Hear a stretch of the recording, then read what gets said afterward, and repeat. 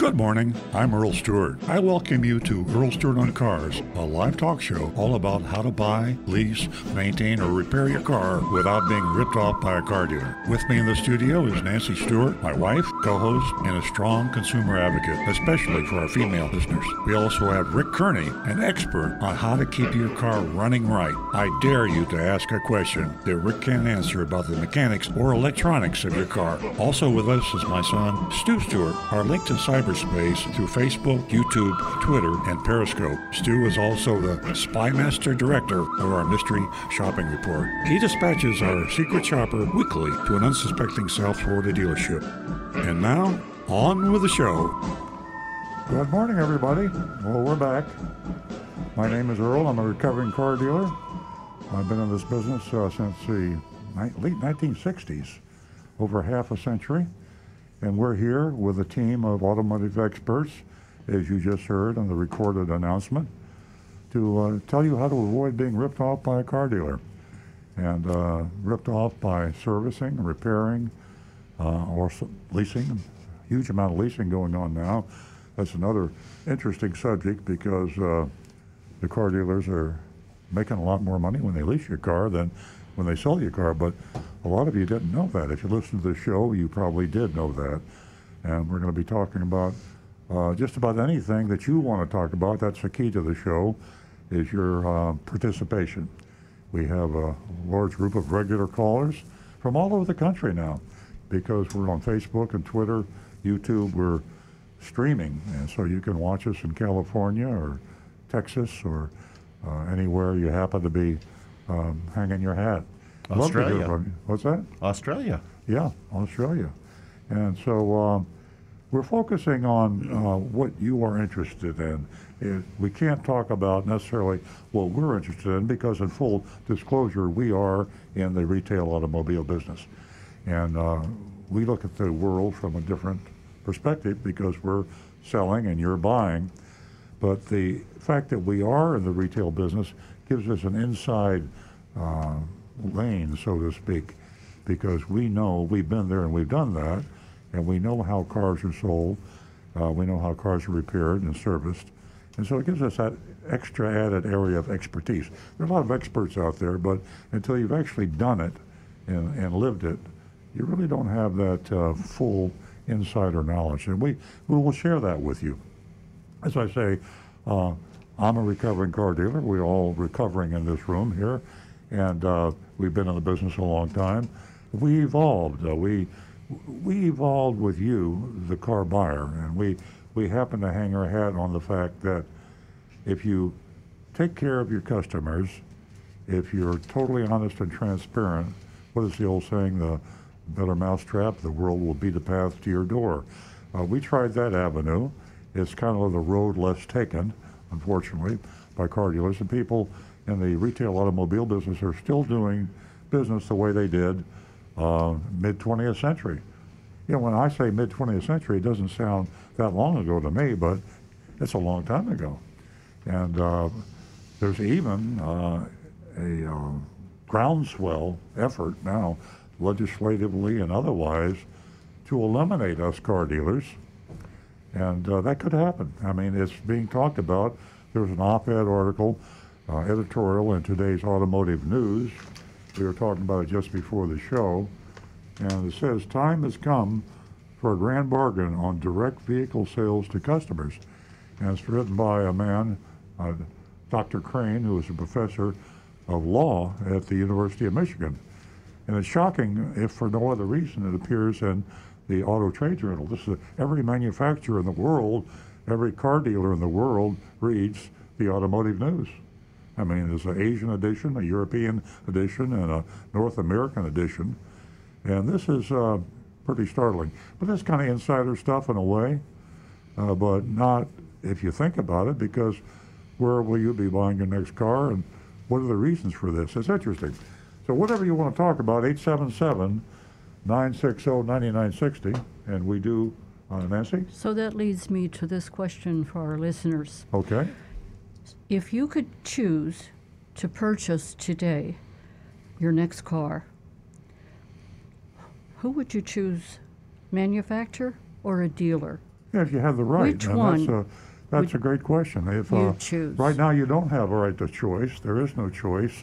You have to buy vehicles from car dealers. That's the law in all 50 states. So Nancy just asked this question. If right now you're having, maybe you're thinking about buying a car, a truck, a SUV, and or leasing, if you had the choice, would you rather buy it directly from the manufacturer?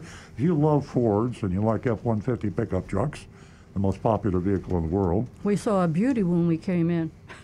If you had the choice to buy that Ford F-150 pickup, would you buy it from your local Ford dealer, or would you rather buy it from Ford Motor Company?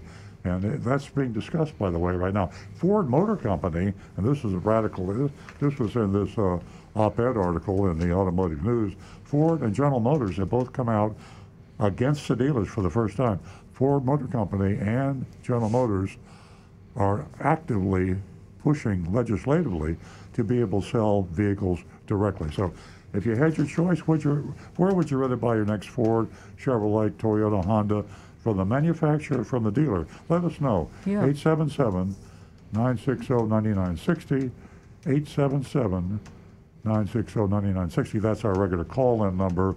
And we prioritize voice call-ins, so we only have 3 lines coming in or 4. We ought to be sure we don't people leaving hanging, holding for too long. And we have a text number, 772-497-6530. That's 772-497-6530. So let me switch over to Nancy Stewart. You all know her. She's our ladies champion advocate, and she's brought this show up to parity on female participation. We're 50-50, 17 years it took us to get there, but I congratulate Nancy for doing that. Thank you so much. Good morning, ladies and gentlemen. We have a great show ahead of us, and we hope that you can stick around for all 2 hours. And ladies, by now you know that you are in the majority as far as the buying market is concerned, and especially automobiles. So this morning, I have $50 for the first 2 new lady callers. You can give us a call at 877-960-9960. That's 870-960-9960. 877-960-9960. So give us a call. And I got $50 for the first 2 new lady callers. Give us your opinion. Did you do your homework before you went out to purchase a car? Did you purchase the same day? Did you take your time? Anything at all? And also service. You are a big percentage of the service department. There are more ladies coming through the service drive than ever before. $50 for the first 2 new lady callers. Now back to the recovering car dealer. And of course, you ladies, you might have a different opinion than the men out there. I'd be interested in a female caller's opinion. Where would you want to buy your next car if you had a choice? Don't have a choice now. You have to buy it from the car dealer. So if you're driving a Hyundai, you have to go to a Hyundai dealer. Would you rather buy it directly from the manufacturer? It's like you buy your iPhone. You buy your iPhone from the Apple Store. You don't have to deal through a dealer. In that case, the Apple Store is owned by the manufacturer, but you're dealing directly with the manufacturer. Most products, I won't say that, but a lot of products give you that choice. Okay, let's move around to my son. Yes, Nancy. I'm going to interrupt you. Sure. John from Palm City is waiting to speak to us. Good morning, John. Good morning to everyone. I'm calling today with 2 big thank yous. I want to thank Earl and Nancy and crew for being there every week during this terrible crisis we're having. Today's New York Times, the headlines, there's a new peak in case 79,000 plus cases in a single day. And I want to know, Earl and Nancy and crew have never missed during this entire coronavirus problem, never missed one show. It's unbelievable. And the second thing is the highlight of the show, which is the shopping reports, so very important, and I want to thank them again for that. And I want to talk about last week briefly, just to show you the shopping report that was done right here in Martin County, the dealer that they went to. Hopefully the owner was listening, and they shape up and change conditions, because that location at one time was called Toyota or Stewart, and they totally had their franchise revoked. So hopefully the people that own it now, even though they have another dealership somewhere, they will listen and shape the place up, because it's just ridiculous what people have to go through. And my vote would be, if you take an example like that, I would rather deal with the manufacturer than some of these individual dealers. So I just want to mention that, and it's a big thank you again for this show, never being missed during this entire crisis, and the great shopping reports. And this week is going to be a little different. It'll be about the shop, mechanical part of the dealerships. So again, a big thank you for Earl, Nancy, and the entire crew. I appreciate those kind words, John. Yeah, we love doing this show, and we have had second thoughts, and we worry, and we talk about it, and we live in the COVID world with all of you, and we think about it, and we're very careful, and we take precautions. If you can look at us, stream us, we're all wearing masks, and the studio is disinfected before we come in. We have the Purell, we have the disinfectant wipes, and we're taking extra precautions. So we're all tested in this studio periodically.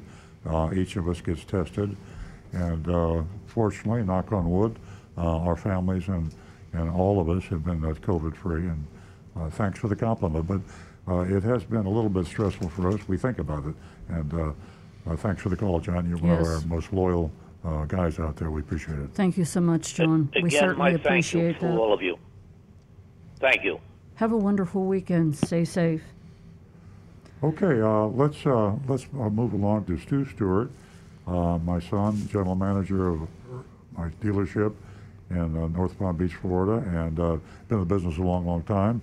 And he has a hands-on. He's there every day, and he deals with the way business is done every single day.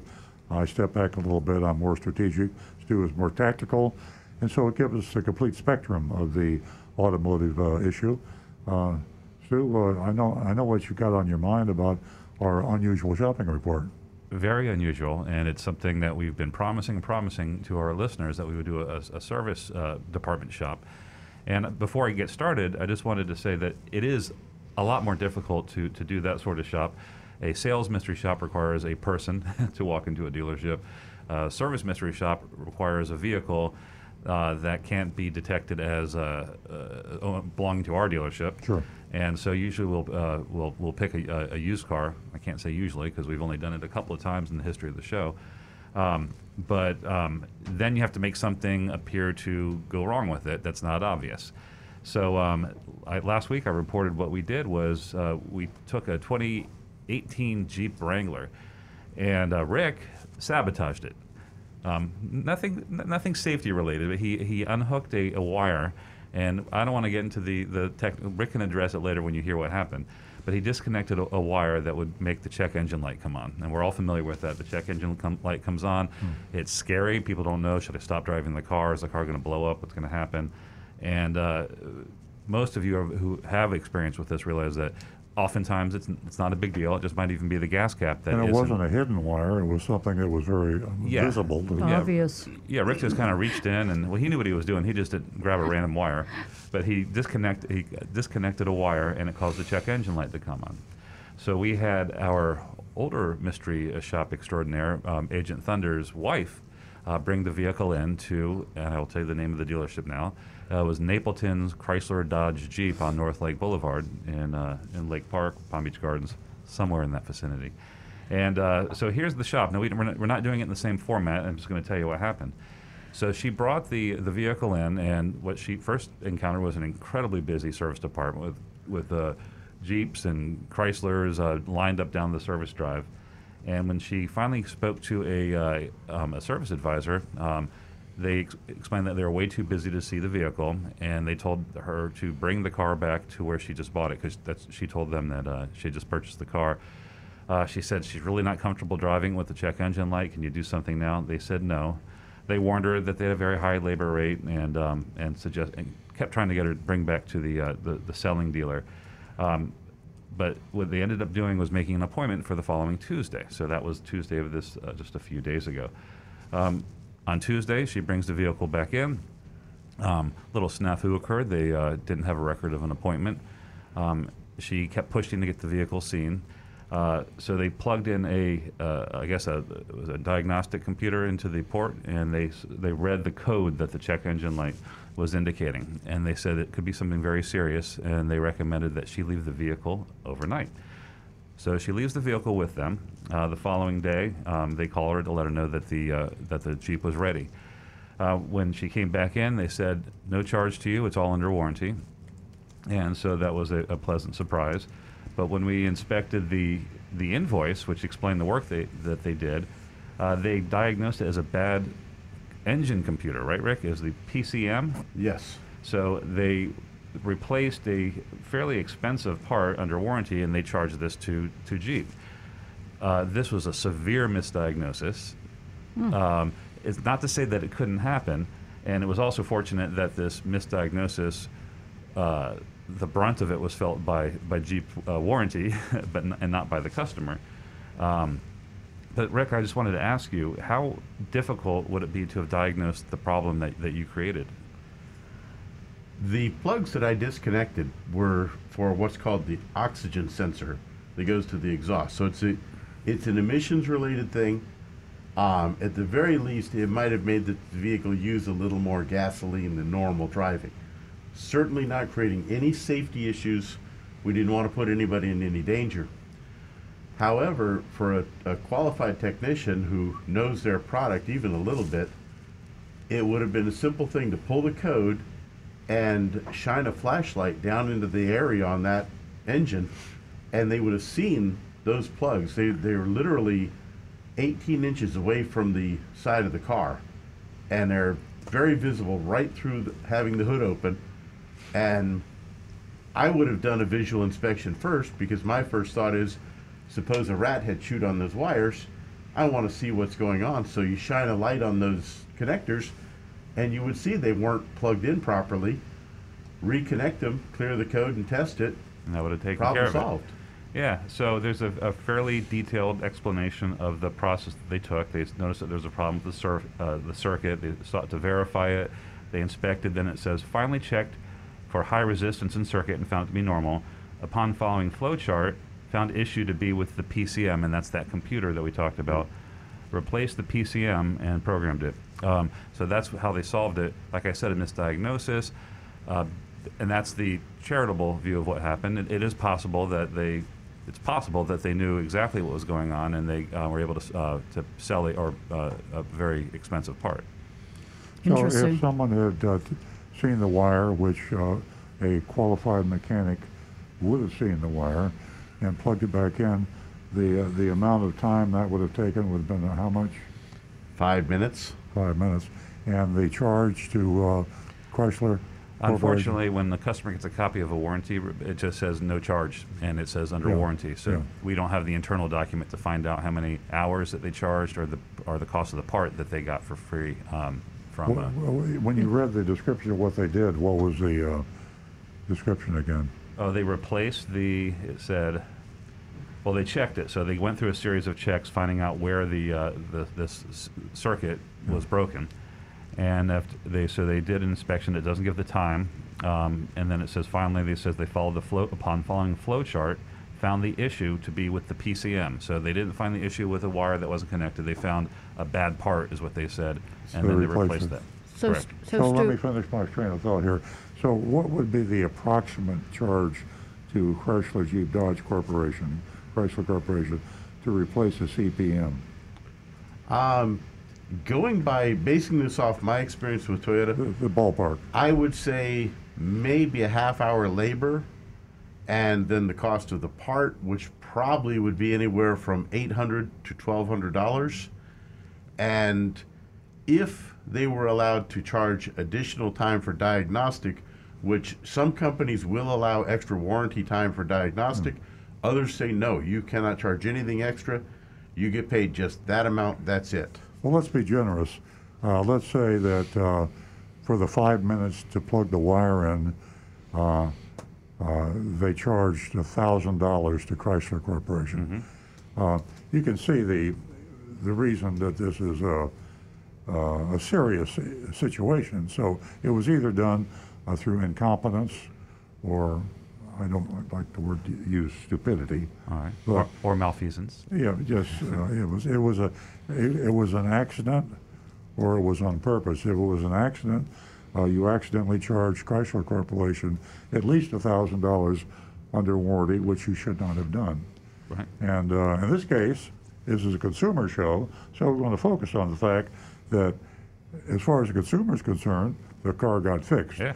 The fact that they charged Chrysler $1,000 for 5 minutes plugging a wire in, I guess, is not your concern, and it's really not our concern. And we don't know if that happened. I'm sure they either. didn't plug Yes. the wire. I'm sure they did get the part, and they made, if they're anything like a parts department, can retain about 40% of that as profit. Then they made that was a nice little deal. Yeah. Nancy? Thank you. Did you say the car was left overnight? Yes. Okay, that's something to Well, say. the reason they that's said quite that, a, quite, they said it was because they were too busy, and Yeah. so they couldn't honor the appointment Yeah. that they made. I guess the good news is that it was covered under warranty, and it wasn't charged to the customer. But it is definitely an unfortunate mistake. And I do have to say that we talk to consumers every single day, customers every day, about the check engine light. So it is it can be very serious, but unfortunately, this is unfortunate. There's a lot of things that go on in service. Right. The next step that we have to do, and this is actually Steve on Facebook asked the question, we still have to inspect the Jeep and determine if they did replace the PCM. I suspect that they did, but it is possible, having the most pessimistic take on this, that they didn't. But most likely, I think. Yeah, well, shame on us for not checking it already, but yeah. Well, this came, I do apologize, but I have been out for the last couple of days with an issue, so I wasn't able to. Yeah, I understand. Okay, well, we'll get that information for you next week. We'll let you know if we replace. Maybe somebody could check it out for us right now. Maybe you could ask somebody in the shop to take a. Should be able to tell them just a flash, right? If it was a new central processing unit. Yeah, I'm handling that right now. Sounds- Yeah, that may be difficult to tell because some of okay. them are easy accessible under okay. the hood. Okay. Others are buried up under the dash. Okay, I got you. Before we continue, let's get to Frank. He's been holding for quite some time. He's a regular caller from West Palm Beach. Yes. Good morning, Frank. Good Hey, morning. Frank. Good morning. I got a question about a half hour ago on the news before your show started. I heard about a case in Texas. The police were chasing a pickup truck that was stolen. They didn't know it was stolen. They chased it because the headlights were flashing. And they said some cars, that's a feature, anti-theft feature. When a car is stolen, the headlights start flashing. Oh, darn. Unfortunately, the teenage girls that stole it, one got killed when they crashed, and the other one, serious condition.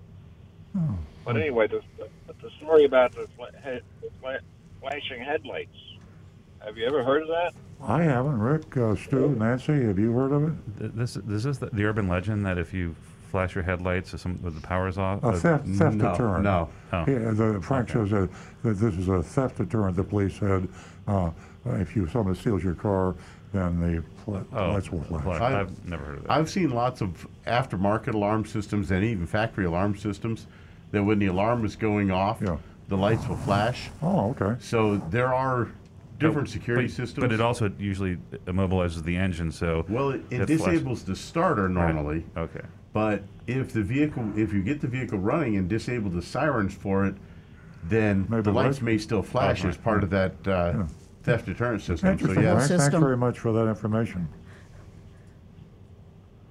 Okay, well, anyway, I was wondering if my RAV4 has it, but I guess not. I No, think it's that's- an aftermarket thing. I believe that if you add aftermarket, some Yeah. aftermarket theft deterrents do flash the lights when the siren goes off or horn or whatever it is. Right. All right. It's something new that I heard about. Mm-hmm. And your your case you were just talking about the Jeep, that happened to my father back in the 70s with a Cadillac. They just unplugged the cruise control, wanted to charge him $125 to repair it, no guarantee. And he said, no, to heck with it. And then when he went someplace else for service, they asked him, how come your cruise control's disconnected? Yeah. So there you go. Yeah, Anyway. things haven't changed in a long time. Thank you. Thank you, Frank. Thanks, Frank. That phone number is 877-960-9960. And remember earlier, Earl was referring to an article in the Automotive News that a law professor wrote, and he asked a question, and so did I, as to whether where you would purchase your vehicle. If you were to purchase your next car, would it be from a manufacturer or a dealer? What would you choose? Give us a call, 877-960-9960, or you can text us with your answer at 772-497-6530. And don't forget, ladies, $50 for the first 2 lady callers. Give us a call. Stu? Yeah, I wanted to bring something up. We talked about it last week. I'm very surprised you haven't brought it up yet. Last week we talked about Earl's concept to create an army of volunteers across the country to assist car buyers in their area, in their communities. And it's been labeled Earl's Vigilantes. And Earl's what? Vigilantes. Oh, okay. I said Volantes. I slipped into Italian for a second. Oh, okay. If you go to earlsvigilantes.com, you can sign up. If you want to volunteer, that'll generate a message that comes to me. And all I ask you in your application is tell me how you think you can help the consumers in your area. And you would just you have to be willing to list your email address online and your name, and be willing to take some emails. And it's up to you later on if you want to exchange phone numbers to help somebody who is not necessarily equipped to handle a car buying or servicing experience on their own. You can also find this on earloncars.com. We do link to it, and right now it's the website is up. It's still kind of being tweaked, but it's functional, and we have a few volunteers already. So if you go to earlsvigilantes.com or earloncars.com, you can link to that, and please volunteer because we could use your help. Let me address the word vigilante because actually, and I want to give credit to Jonathan, who's our video control guy. And he came up with the whole idea. Let's get a name for Earl's Volunteers. And so we kicked it back and forth, and we came up with the name Vigilante. And here's a Vigilante has a negative spin to it, and certainly there have been some terrible cases of wrongdoing by people that call themselves vigilante. But so I looked it up, and the definition of a vigilante, and there was a time, like so many other things in our country, there was a time and place. And there was a time when vigilantism was a good thing, and vigilantes were born, and the name was established for people that took the law into their own hands because the law ignored situations. In other words, crime, bad things were happening, and the law enforcement agencies were doing nothing. And so vigilantes were born to give stability and peace and safety to the people in their community. So this is the definition of vigilantism, and Earl's Vigilantes are doing this. Why? Because the Attorney General, Ashley Moody, in Florida, is an example, does nothing. The State Office of Consumer Affairs, car dealers themselves refuse to have a self-policing agency. There is no ethics commission. If you're a lawyer, if you're a doctor, many other professions, they have internal policing, and they have internal sanctions against people in their profession to avoid having the embarrassment that you have when you are arrested or charged on the outside, police or FBI or attorney generals. Problem is, the police, the FBI, and the attorney generals are ignoring what's going on. So, hence the birth of Earl's Vigilantes. Didn't mean to run on there, but pretty exciting. Okay. Really pretty exciting. And you know, folks, this is proof that you are an important part of the show. We're including you in the show, as I say every single week. Not only your opinion, your information you share with us, but can you imagine Earl's Vigilantes, and this is going to be another exciting part of our show. So stick with us.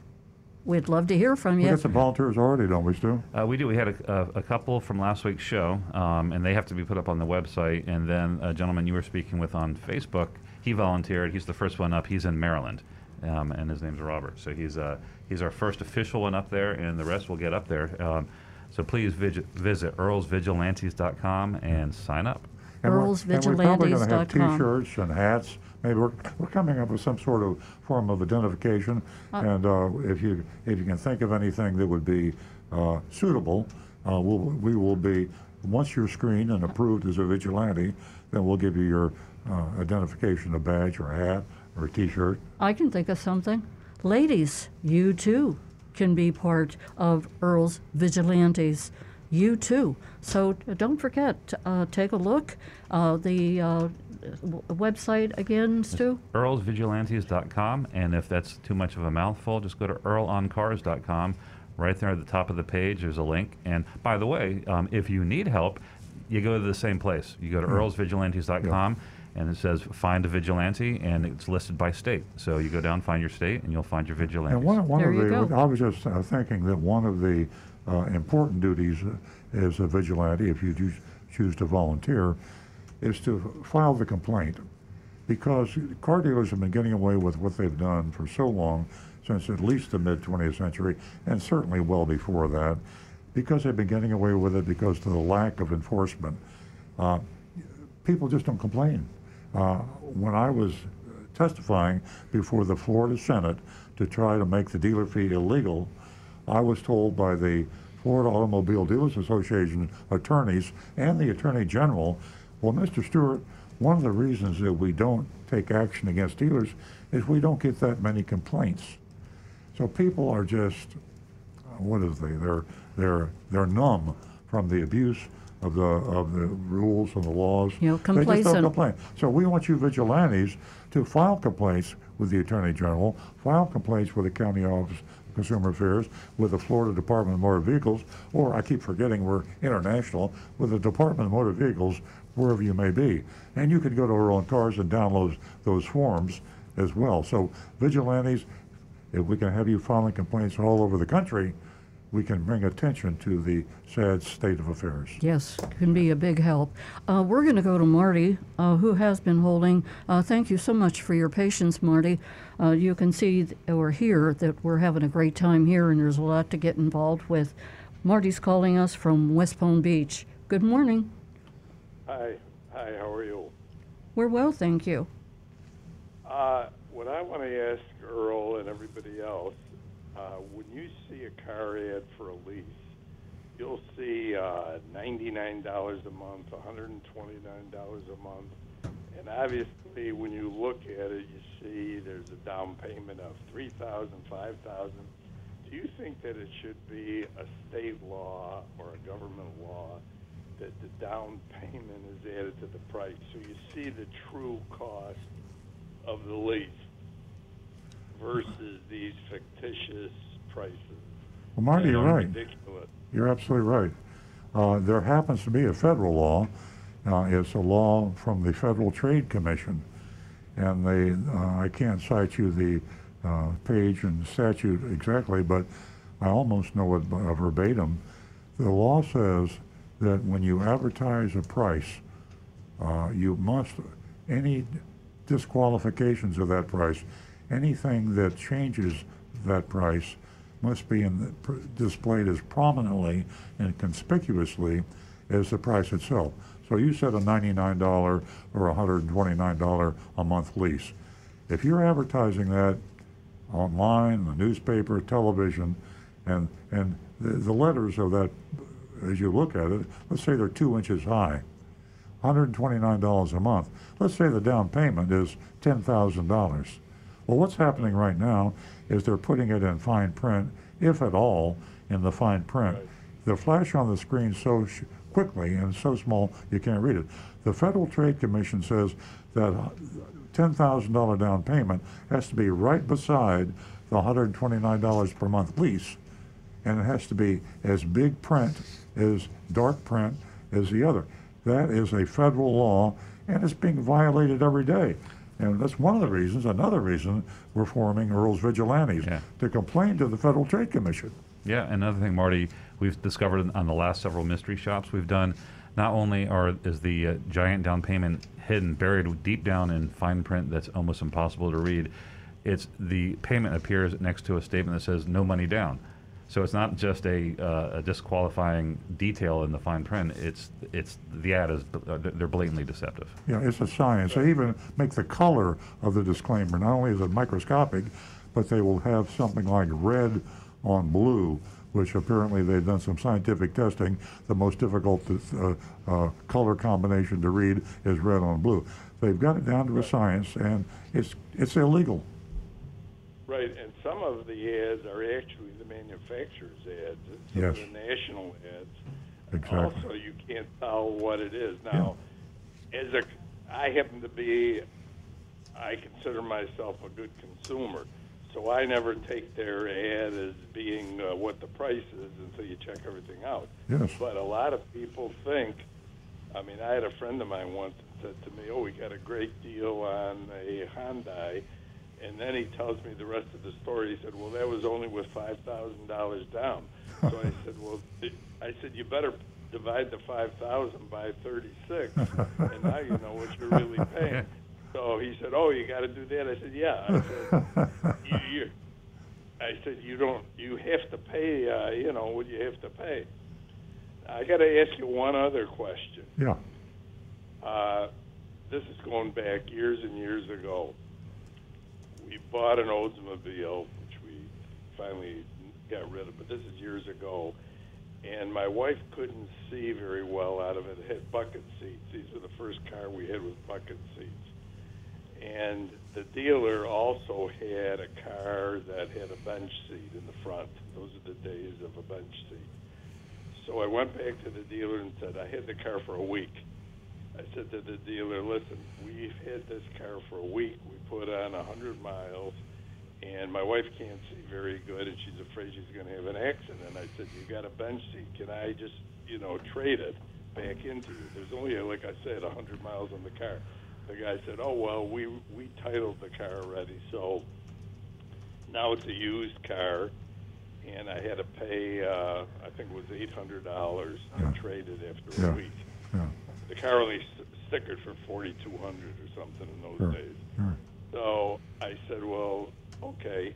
About a week or 2 weeks later, I never got the title in the mail. This is in New York State. Uh-huh. So I figured the dealer lied to me. Sure. He really never titled the car. Usually you don't title it that fast. Exactly. Yeah, the titling is... Yeah. So anyways, I went to small claims court, and that's the story I told the judge. Well, I lost the case because the judge said, well, you made the deal, and they said, and it doesn't make any difference if he titled or he didn't. But I really think that obviously this dealership made $800 on me. I never bought another car from there again. Sure. But, the consumers have been taken for a ride in a lot of these car deals. Absolutely. No, that's common practice, and you're right. The titling, unfortunately, takes too long. And when you buy a car, the title process can take weeks or even months. We sell a lot of vehicles. If we sell a car that we put a temporary tag on it, and oftentimes we have customers complaining because the titling isn't done in a reasonable amount of time. So you buy a car and come back 3 or 4 days later and change your mind. The processing has not happened. They could stop it. They could refund your money. They would have to sell the car for a little bit less. They should report to the next buyer that this car was sold to a man that didn't like bucket seats, and we changed it for a bench seat. It's only got 100 miles. It's a real value. You can buy it for you can buy it for less than you charge for a new car, but not $800, not a ridiculous amount. So it's the mentality and the ethics of car dealers. They don't exist. Yeah. Well, fortunately, this guy went out of business. Yeah. Well, yeah, and there's another one right behind him. All right, well, thank you. Thank you, Marty. You stay safe and be well. Thanks for the call, Marty. Give us a call. you're a very important part of the show.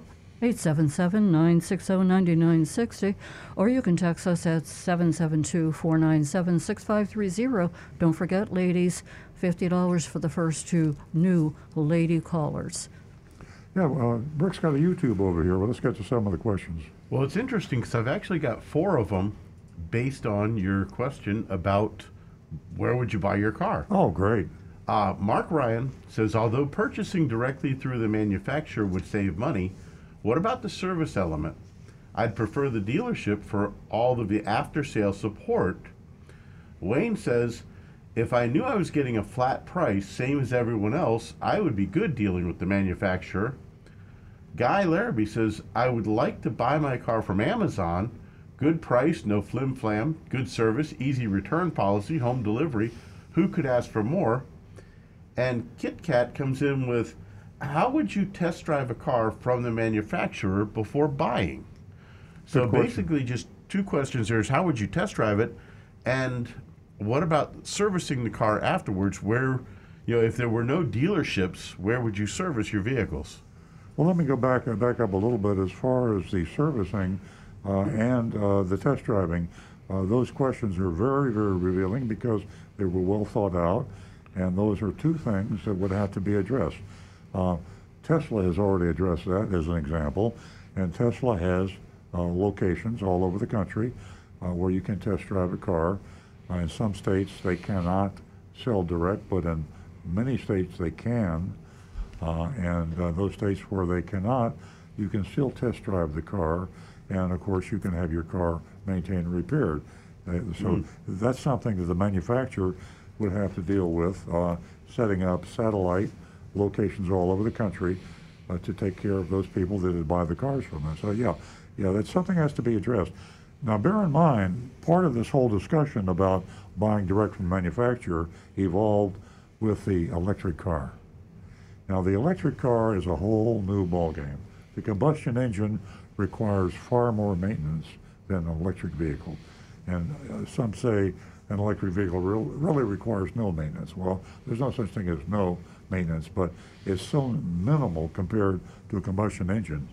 The size of the dealership servicing would be much smaller. A lot of it would be done by computer, by flashing, and even in the customer's garage. A lot of software fixes would be possible. And the car of the future, which is not too far in the future, just a few years. So maintenance and repair is not such an issue, but driving the car is, and it's easy to have satellite locations where one of each model is available for a test drive. So that's the way that. But I'm impressed. If I'm counting so far, everybody has said, given some caveats about service and test drive, I'd rather buy directly from the manufacturer. You had 4 of those, right? That's all 4, basically. That's what I'm seeing. And I think we had somebody else that was maybe 5. Stu, what do you have over there? Any answers? Let's see here. Well, we had a couple on Facebook said we would rather buy from you, Earl. They're very sweet. Here's another one. This is another compliment on anonymous feedback to you. It just popped in, but it does address an issue. It says, I couldn't imagine getting better service from Toyota than what you provide with your personal touch. I can imagine car manufacturers sticking to a rigid set of policies that will hurt consumers who rely on dealers like you. Of course, I realize there aren't many dealers like you.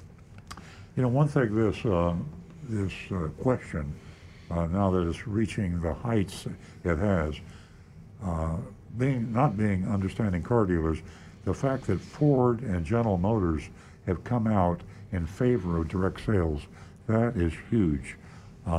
Most of the other manufacturers are remaining silent, but I know it's in the backs of the minds of many of the manufacturers. So this thing is going to catch fire, and it's going to move quickly, and it's going to be a huge watershed moment in the automobile retail. Dealers have millions and tens of millions of dollars invested in buildings and facilities, and there's a huge economic impact on the economy by the fact that it's moving in this direction. Very good point. We are going to go to Guy, who's been holding, and he's calling us from Ottawa, Canada. Wow. Good morning. Good morning, Earl. Welcome. I have to say that I thoroughly enjoy your show. I watch it every Saturday morning. Oh, thank you. We have something today that will warm your heart. In Ontario, a car dealer has been charged $17,000 this week for false advertising. Oh. There was a dealer in Windsor, Ontario, which is the hub of auto manufacturing in Ontario, who was advertising Dodge Rams at a very low price.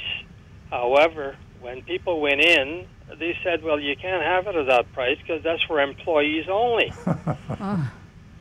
So the consumer branch did an investigation and found him guilty of false advertising and fined him $17,000.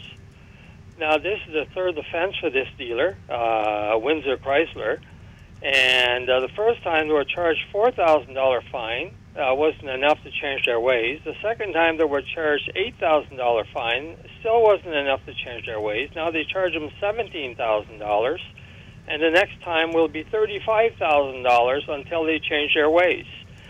So this is the type of thing that I guess you would like to have in Florida. Yes. Just like your comments on that.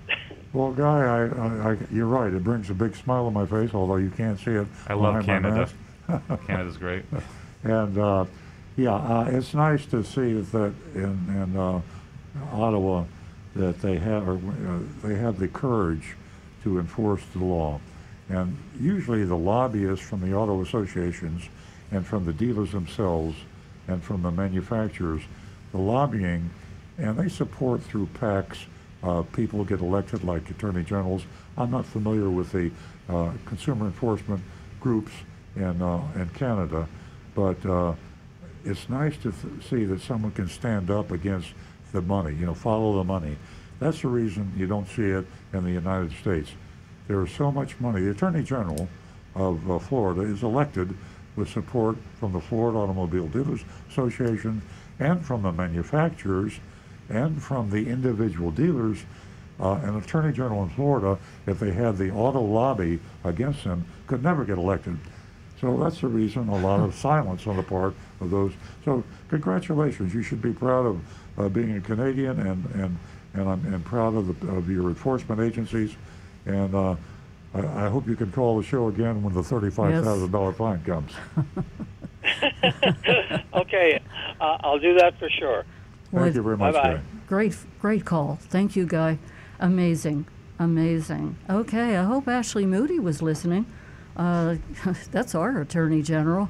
You think you can do something about all this deception by all these dealers? Give her a call, folks.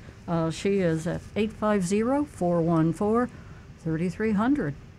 Ashley Moody, our Attorney General, who should be helping us. Back to the recovering car dealer. Okay, let's. We don't have YouTube over here. I've actually got a couple. Yeah. First one, Robert Prophet is asking, how can a person tell if a car has safety sensors built inside the windshield? I understand that some windshields will cost way higher to replace and install. And that's actually very true because first off, we started with windshields that just had a rain sensor that could automatically turn on your windshield wipers. Right. But now you've got such systems as the heads-up display, Oh yeah. the And cameras. That's in the windshield. Well, there's actually a special sheet on the windshield that reflects the transmission. It's a little projector that transmits that onto the So windshield. if you broke your windshield, you wouldn't have to do anything other than put that sheet back on there. Well, the new windshield would come with it, but Oh. it does increase the cost of the windshield. Of course, yeah. However, such systems as the cameras for the automatic braking and lane keep assist, lane departure assist, the ones that are watching out the front of the car and helping drive your car for you, when you replace the windshield, a lot of those cameras must be recalibrated properly. And we have found also that if the windshield installed is an aftermarket windshield, quite often those cameras cannot see through it properly because the glass is not designed right, And we've actually had customers that have had to go back and have a new windshield installed again to get a factory windshield in order to recalibrate those cameras properly. That's a heads up, folks. What Rick just said, if you have an accident, when you replace your windshield, be sure your insurance company gives you an up to specification windshield that will accommodate your, with the proximity kind of a... Exactly. For the automatic braking systems, for lane keep assist. Yeah. And the easiest way to tell if your car has any of these systems, of course, is read through what features your car has, but also look up next to your rear view mirror, and if you have any sort of a camera or other device up there that you can see from the outside, then you've got those sensors. There you go. And it'll have to be specially installed that way. Great question. Thank you, Rick. There's a follow-up question somebody just texted. It says, if you replace your windshield using a company like SafeLight, SafeLight Repair, SafeLight Replace? Yep. Will they replace the windshield with the proper windshield like Rick talked about? The well-known companies, yes. They are very well aware of these new systems, and they watch for them and make sure they get them done properly. And they will also recommend for you, if you have an issue with those cameras, they'll tell you you'll need to go to the dealership to get that recalibrated properly. What about some of those local windshield companies? I know there's several in our area. We use some in our collision repair center. They come in as a sublet thing. Yep. They're equipped to do the proper replacement and repair? Yes, they are. Okay, great. Okay, we are going to give you that number and the text number. As I said earlier, you're an important part of the show. 877-960-9960, or you can text us at 772-497-6530. Don't forget, ladies, $50. First 2 new lady callers. And we've got one more here, actually, if I can just slip it in. Paul is asking, I'm looking to buy a Camry XLE. At the dealership I'm looking at, they're offering 0% financing. Is this a ploy, or are there special qualifications you have to meet? It's probably legitimate because the manufacturer has a lot of zero and low interest rate. So if it's a Toyota captive, in other words, Toyota Financial Corporation or Southeast Toyota Financial Corporation, the 0% is legitimate. And you also have an either or, probably, that you can take a cash rebate. I don't know what it is. It could be $1,000 cash rebate or 0%, in which case you just have to do the arithmetic. There are qualifications, but they're not prohibitive.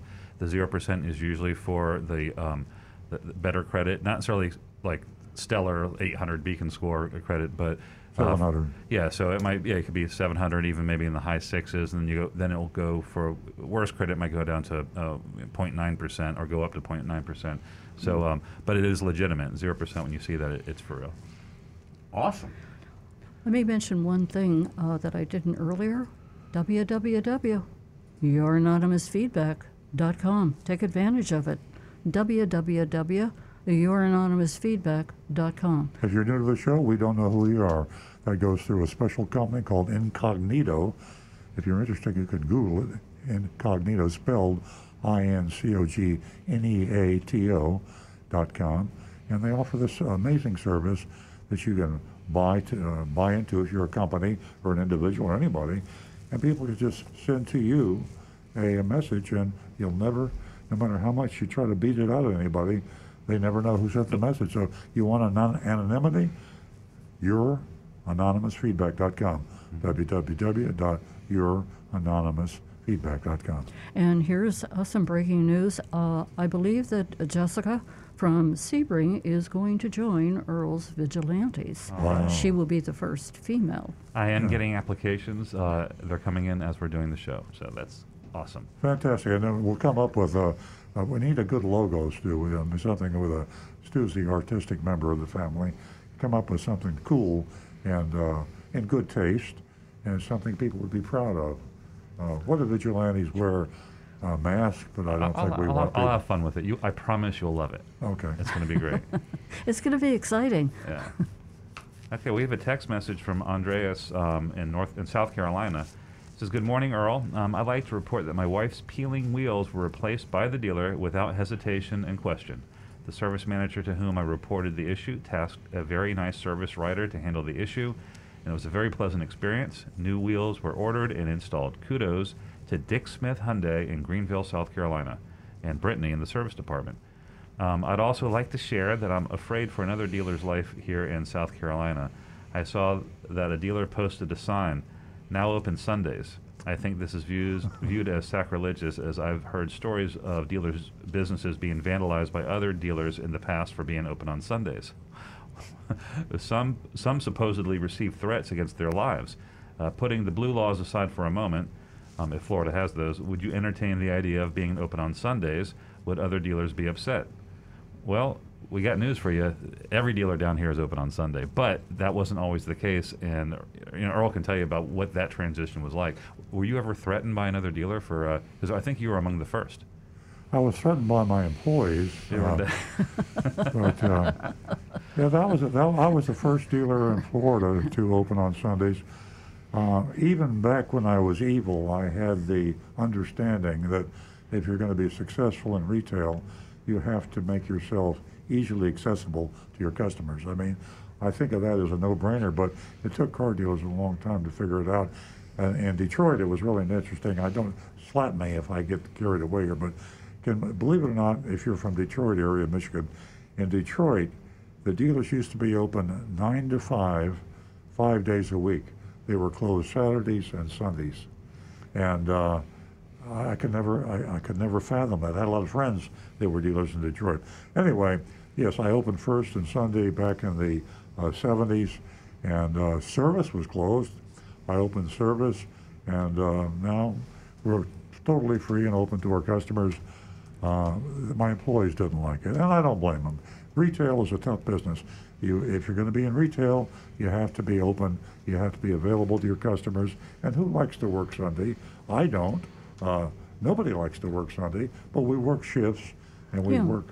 If you work Sunday, you get Tuesday off, and it's tough on the families. Retail is a tough business. So it definitely is, and you know, I got a telephone call from a young lady in Colorado, and she had just made the transition from Florida to Colorado because of a job, and she said to me, "Can you believe that I can't get my car serviced on Sunday?" And I said, "Oh, you're kidding. I did not know that." So the customer comes first, obviously. 877-960-9960, or you can text us at 772-497-6530. And Frank, thank you for waiting.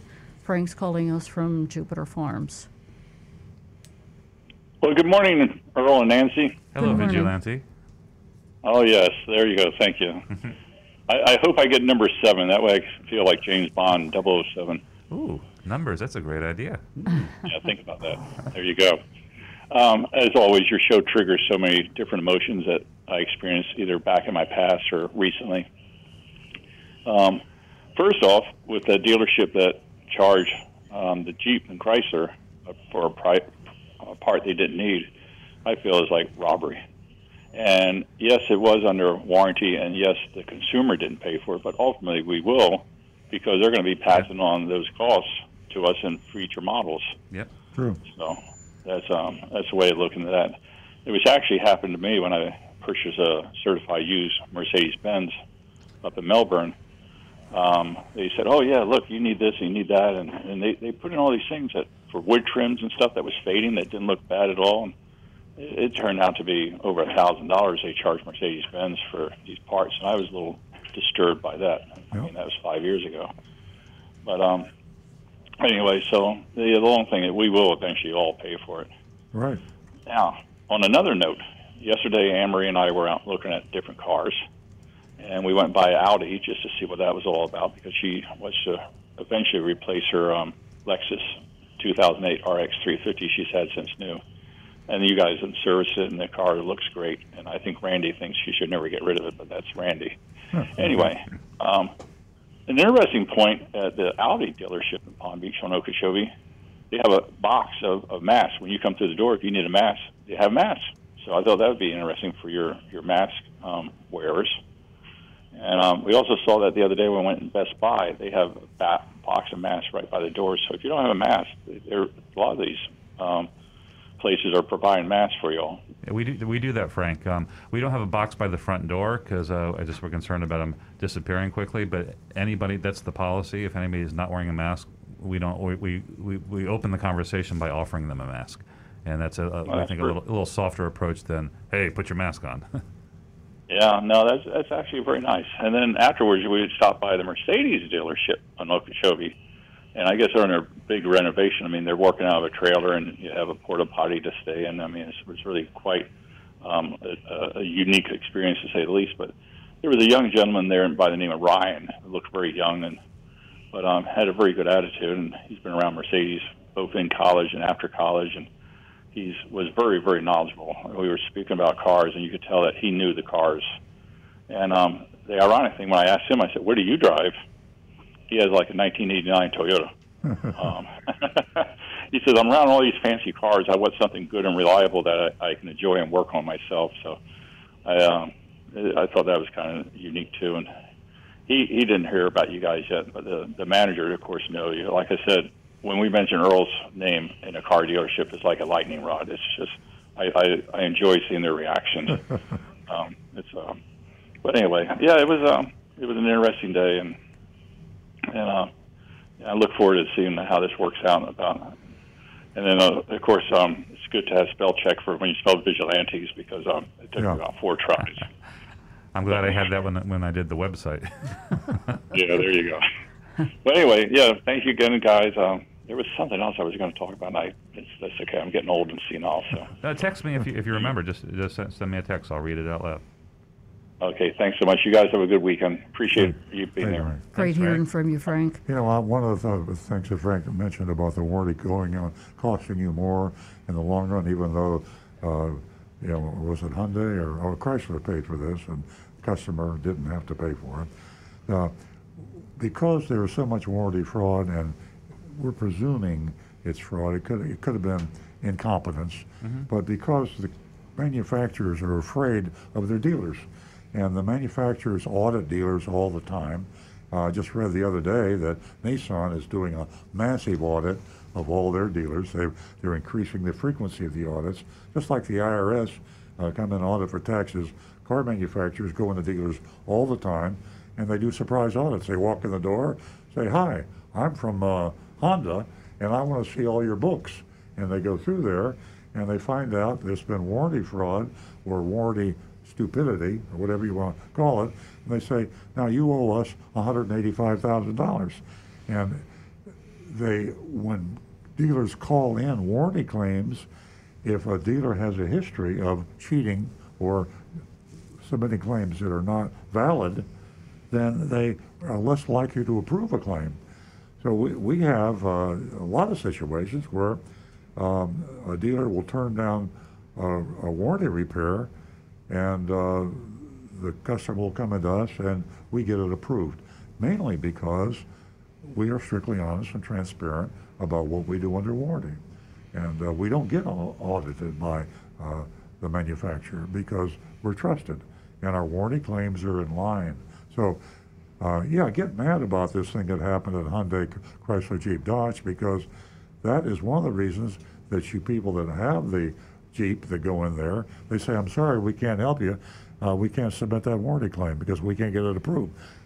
Where it really affects a lot of buyers practically is a manufacturer will stretch and they'll go a few months or a few thousand miles out of warranty and fix something and call it goodwill, which is accepted if the dealer has a reputation for being honest with the manufacturer. But when the dealer's been cheating the manufacturer, they are very rigid, and if you're just a few hundred miles out, they say, "No dice, no deal. We don't believe that you're telling me the truth about the odometer or about whatever else the claim is about." So there. There you go. Okay, let's do some texts. I think that Rick's got something for us. Just a thought on that. Isn't it true that eventually that computer, that small drop in the bucket, eventually that's going to wind up being paid for by the people that buy the next Jeeps in line? Because Jeep is eventually going to have to raise their price on the Jeep a little bit in order to cover any of those Frank mentioned that. He's messed up things. That's very true, yes. Okay, I'll tell you, this Earl's Vigilantes is a very interesting concept, and if you consider yourself an educated consumer, and there sure are a lot of them out there, and experienced in purchasing a car, we all are, you can really help us out, and you can join Earl's Vigilantes, and it's easy to do. Just go to earlsvigilantes.com. We have a text from Anne Marie. Ah. I love that. It's a good one. That's a good one. I was waiting. Sometimes she gets in early. Sometimes she comes in mid-show, but she's always I there. already talked to Anne Marie on the Sunrise. Yeah, so I was just Okay. I was going to say, you know, she was up early this morning. She may have had to have taken a little nap. Or she drank a lot of coffee. My observation for today is about buying a car from the manufacturer. Volvo has a European vacation program. I understand that the way it works is that you go to your local Volvo dealer, design your custom Volvo, place your order, and confirm your order with a $3,000 deposit. The program includes discounts from MSRP, round-trip airfare, including lounge privileges, hotel, tour of the plant, and then you pick up your customized car complete with temporary European insurance and registration. You drive it around, then they ship it back to your local dealer. The Volvo plan blends buying the car through the dealer and picking it up at the factory. That sounds like a fabulous vacation for those who can afford it. It would be very tempting if I wanted to buy a Volvo. Direct sales is quite appealing because it sounds like you avoid the excess bogus fees and hassles that most dealers dish out to their customers. Perhaps competition from manufacturers would help clean up the worst offenses that dealers inflict on their customers. Ideally, I'd like to see a domestic program where a customer could go to a dealer, design their car, put in an order knowing that the manufacturer has special pricing and the dealer can't add extra bogus fees, then travel up to the manufacturer and pick up the vehicle. It would be a two for vacation and a new vehicle included. Thanks, Anne Marie. Brilliant, as always, Anne Marie. And they, other than Volvo, I think Mercedes, a number of the European manufacturers have the program where you can fly to Europe, pick your car up, and have it shipped back. And that's kind of cool if you can afford it. As far as having your car built to spec, that's just a few years away. They can almost do it today. When we get into electric cars, it'll be SOP, and you'll just have, Tesla does it right now. Tesla has one of each in their satellite service and display areas. You go into a Tesla dealership, all the cars they make are there, and then you walk over to the computer and you order the color you want online. You can't buy, in Florida, you can't buy the one on the showroom floor. In other states you can, but not in Florida. And then you have to wait and you take delivery. The turnaround time in electric cars is going to be very quick because it's going to be all software. They need to get away from, I think one of the reasons why it's difficult to custom build a car now is the immense number of different models, trim levels, equipment packages. Too many parts. It's just too many things to put together. It needs to be, that's the reason Tesla is simplified. There's not a whole lot of options. And I understand that's probably why, since it's all standard, why they're expensive vehicles. But they need to figure that part out, because if they just simplify, you have 3 trim levels, a couple of options, then ordering a car to spec would be pretty simple. Great points, Stu. Really, simplicity. Folks, give us a call at 877-960-9960, or you can take advantage of the text number 772-497-6530. And we are now going to go out to the Bronx and talk to Howard. Good morning, Howard. Good morning. Thanks for taking my call. Next Friday, I'm leaving for Jupiter, so I'll be seeing you in the dealership. Great. Thank you. Yeah. So the weather here is pleasant, but you know it's going to turn. And yes. I don't want to be here when it's cold. Believe me. Not for the turn. Okay. Here's my question. I want to know exactly what is covered on the drivetrain, and one specific item. Is the axle boot, front axle boot, covered on the drivetrain warranty? Okay, I'll let Rick answer that. I'm going to give you a rule of thumb because I'm a rule of thumb guy. And a rule of thumb is the powertrain warranty covers all the parts on your vehicle that are lubricated with the oil. You got oil, Yeah, if it lubricates it, it's covered by the powertrain warranty. Now I'll get the detailed answer from Rick. Axle boots are covered under the Toyota 5-year, 60,000-mile warranty. And interestingly enough, the wheel bearings for the drive wheels are covered as well under 5-year, 60,000 miles. So if your vehicle is a front-wheel drive, then the front wheel bearings are 560, the rear wheel bearings are 336. If it's a rear-wheel drive, it's opposite of that. And if it's all-wheel drive, they're all covered, 5-year, 60,000. What Toyota has a rear-wheel drive? I don't believe Tacoma, any does. Tundra, 4Runner, Sequoia, Supra. Oh, really? Yeah. I didn't know that. All our trucks and the big SUVs, and of course, all of our all-wheel drive vehicles. So why did they go to front-wheel drive to begin with? Why not stick with rear-wheel drive? Stability. What is the advantage of the front-wheel drive? Cost, probably. It's a matter of how much can Those you charge parts. the customer, yeah. And also stability. Yeah, plus front-wheel drive actually is a much more stable vehicle in the snow and in the rain. And I can tell you from my own experience with my truck, when the roads get wet and I go to take off from a traffic light and the tires hit those painted white lines on the road, those tires slip very easily. Yeah, Front-wheel drive cars, not so much. I haven't lost control of my car since high school. Well, Very good. I know on my old Pontiac, I had a rear-wheel drive. I never had any service done on it. It was like the rear-wheel drive was no problem as far as the axle is concerned. So Well, you had the only Pontiac that didn't require service, because I was a Pontiac dealer, and we made a fortune in the service department. I remember that when you were a Pontiac. I'm older than you, so I know a little bit. Yeah. Okay. Well, one other question, a fast one. The Mirai is in California. Yeah. Do you ever think that it would be come to Florida?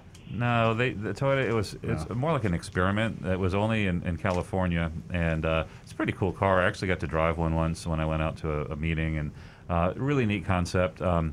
That was actually Toyota initially. That was their first foray into all electric car, and it was the hydrogen fuel cell. And they've abandoned that pretty much. They're still Mirais, but they're abandoned going to the battery power electric, more like Tesla. But it's a pretty cool car. Clean, pure water dripped out of the tailpipe. That was the only byproduct. One of the biggest issues with a hydrogen-driven car like that is the infrastructure does not exist in the United States for refueling it.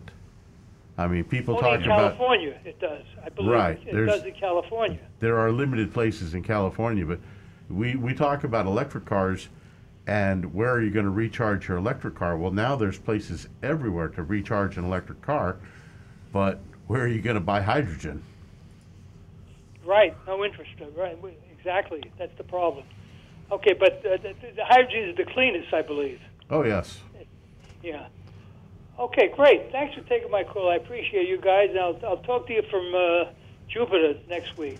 Yeah, how Okay. about a Bronx cheer before you leave? Okay, you got it. Okay, bye. thank you, Howard. I'm sure you're looking forward to the weather. You know, Rick, one of my horrible experiences as far as losing control of your car was back in Pittsburgh, and we had a horrific snowstorm. And I was in my car, and I came down, lost control of my car, and I came down the hill backwards. I had a similar experience. And that was shocking. I had my mother in the car with me, which was even worse, as I think she beat me over the head, I'm not sure, something like that. But I did get control of the car quite quickly, and at that point I became a seasoned driver. There you go. Just a little walk down memory lane, folks. Especially the ladies. I got $50 for you. We're running out of time.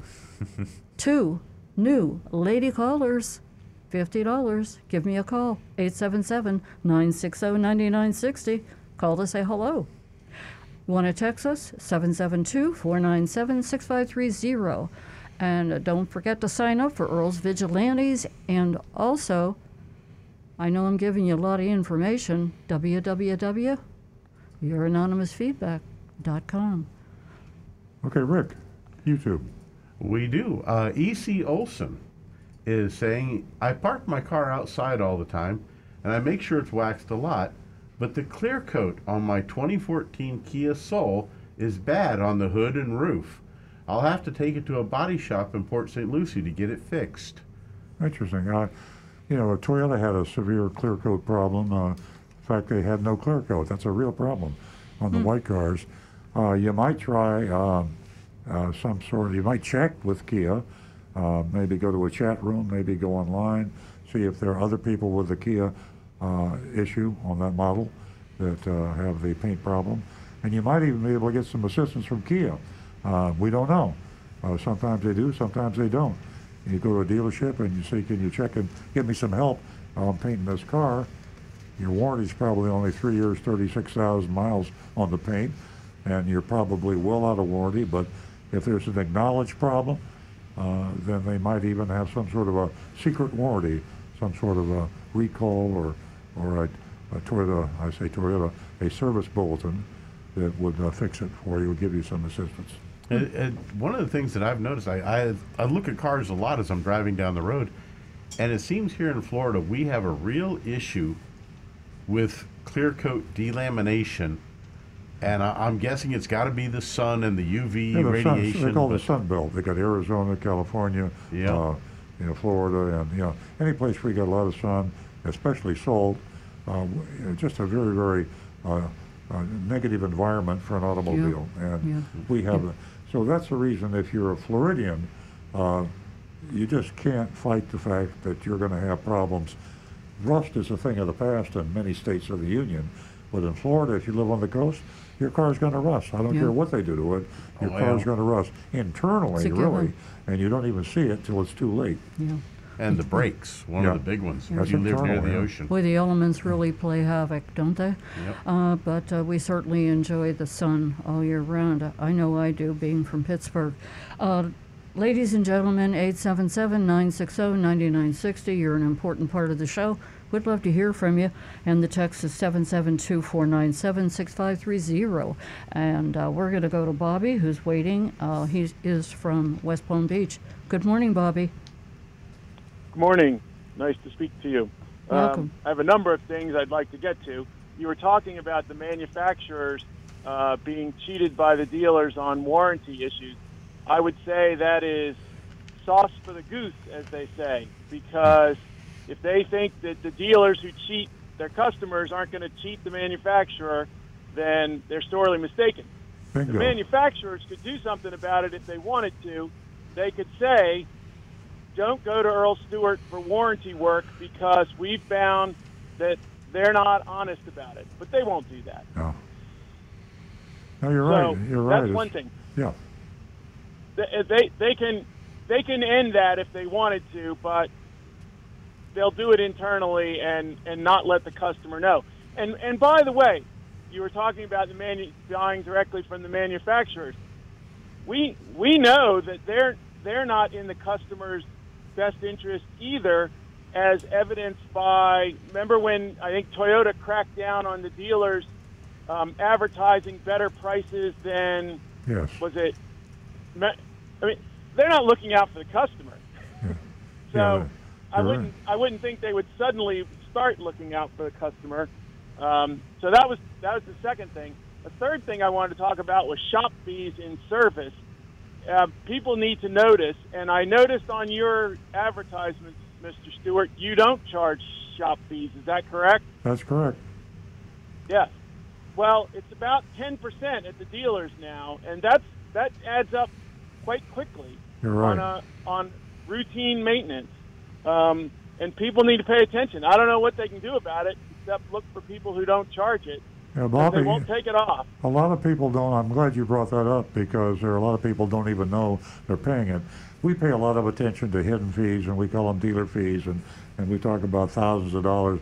We don't talk about the service hidden fee, which is at the bottom of the invoice, and they name it something that sounds official.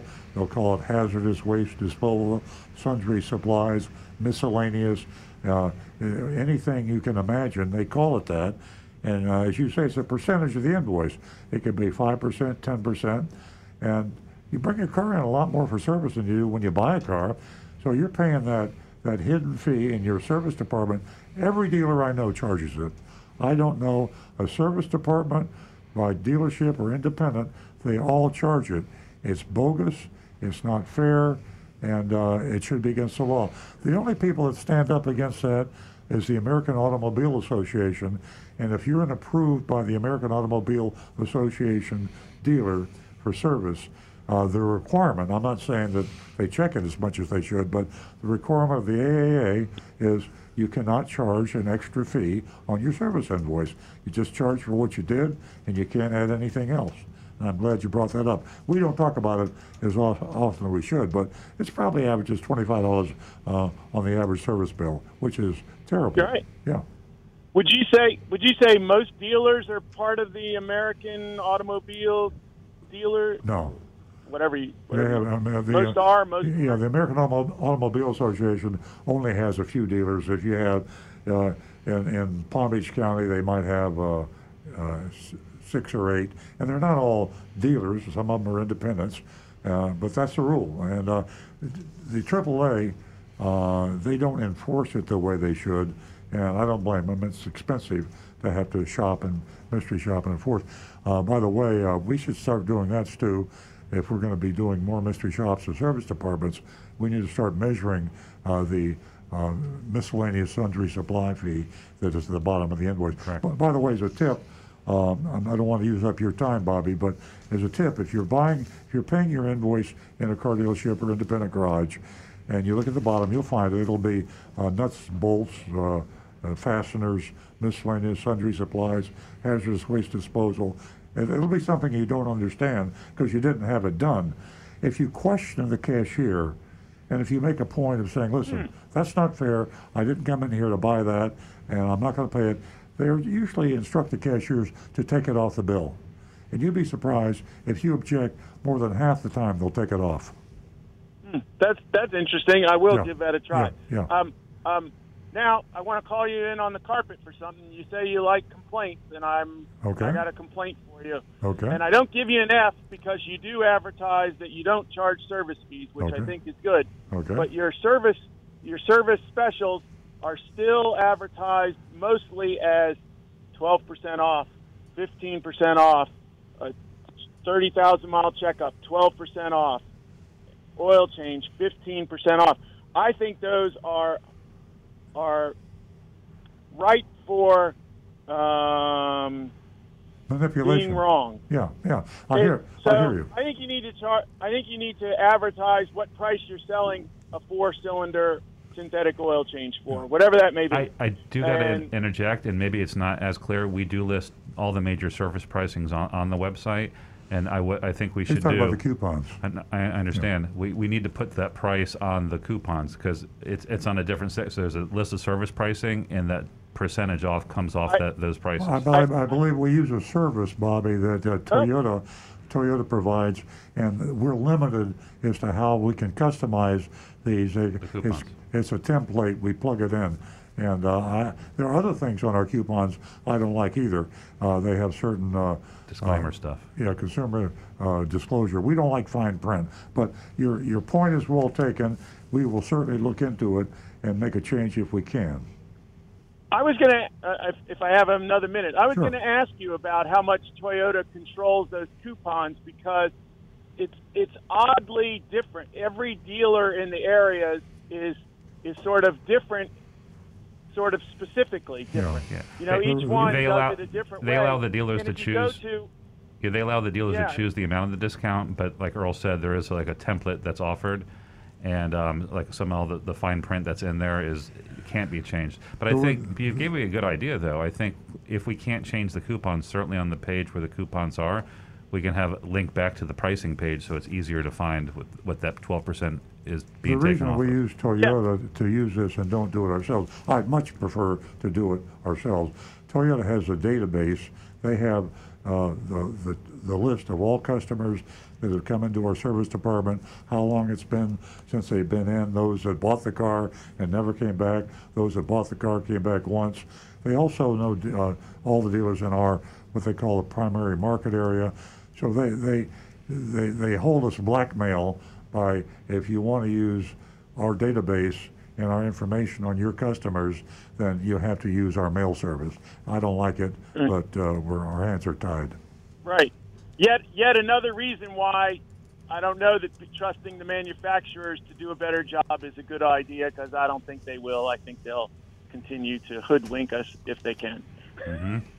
Maybe. Anyhow, thanks very much. I enjoy the show. Thank you, Bobby. Bobby, great call. You brought a lot to our attention, and please give us a call again, 877-960-9960, and you can text us at 772-497-6530. Don't forget www.youranonymousfeedback.com. And again, ladies, please give us a call. You can win yourself $50 first 2 new lady callers. Boy, the time has really passed by quickly this morning. I know. Maybe got a YouTube over here. Frank Hall is asking, retail prices of used cars have been crazy this year. Have you seen them starting to drop yet? Yes, they're dropping and fairly quickly. It's a great question, and it prompts me for another point I wanted to make. There was an article in the Detroit Free Press recently, the USA Today yesterday, reminding you, if you're leasing a car, to please consider the fact that the market value of your car might be higher than the residual option to buy. The odds against that happening are high. It probably won't be, but they give a great example of one of these big, expensive GMC Yukon that was actually worth far more than the residual value, and a lessee was able to get out of a lease. This happened to be the wife of Swapalease.com, which is a company that will find someone to take over your lease for you. But anyway, she was able to get out of her Yukon and actually pay off the remaining value of the lease and come out $2,000 ahead. So if you have an expensive SUV, luxury truck kind of a thing, it's worth a look to be sure that you might be able to buy the car on the option, flip it, as we say, and actually make a profit on it. You don't have to keep the car, but you can exercise the right, sell it back to the dealer that you leased the car from. It's really a great article, and there may be more. There may be some hidden cash parked right in your driveway. So take a look at that article. It's in the USA Today, and it's in the weekend edition. I think that Stu has a whole lot 47. of text. No, we have to get through. 27? 47. No, I'm just kidding. There's a bunch, but real quick, Earl, love your woodland setting, lovely fall colors. Just be careful. I think I saw a marmot. Oh, a marmot. Wow. Marmot. I saw a skink the other day. Did you really? Yeah. That skinked under a rock? On a tree. Okay, here's one for Rick. There's something wrong with my 2003 Camry. I know it's getting old, and I've started to spend some money on repairs.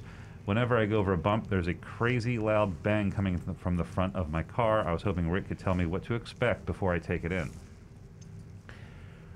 I'm going to go on a pretty good-sized limb here and say 90% of the time that's going to be the strut tops. The strut, McPherson strut suspension on the Camrys, the top assembly of it with the bearings start to get loose over age, and they'll rattle and make noise when you hit a bump. They can be rather expensive going to a dealership to have it done. However, one of the really great new features that aftermarket has come up, they have an assembly where it's the entire top, spring, and strut all in one assembly. Give me a round number. How much to go fix it? Part-wise, I'm going to say about... Just give me a total. $400 total on parts, and labor, you're looking at about another $400. Okay, so 2003. Be careful. Yeah, very good. Okay, about 6 years ago, ABC News did an undercover investigation, just like you did, where they loosened a wire, just like you did. Several shops did the right thing and reported to the customer that it was just a loose wire. Unfortunately, several diagnosed a serious condition and charged hundreds of dollars for the pair, and that's from Bobby in Atlanta. Yeah, it's going to happen, and we're going to do more of this. In a way, I feel bad because I'm doing the work the manufacturers should be doing. Yeah. I'm surprised that they don't. We're probably going to find we need to start shopping some cars that are out of warranty, because if they're in warranty, we're shopping for the manufacturers. Yeah. Well, we weren't sure what route they were going to go. We told the shopper, we said, pay whatever they tell you to pay, we'll reimburse you. Yeah. All right, here's a tough one. Be honest and tell me which car maker manufactures, on the whole, the best vehicles. One answer. Don't give a politically correct answer. Which car maker? Well, I'm a Consumer Reports guy, so I say Lexus, Honda, Toyota, Subaru. They said one. Oh, okay.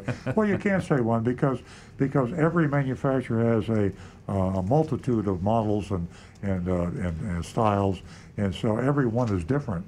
You can have a manufacturer that has a car that is on the do not recommend list by Consumer Reports, and they can also have a car that's the best in its class.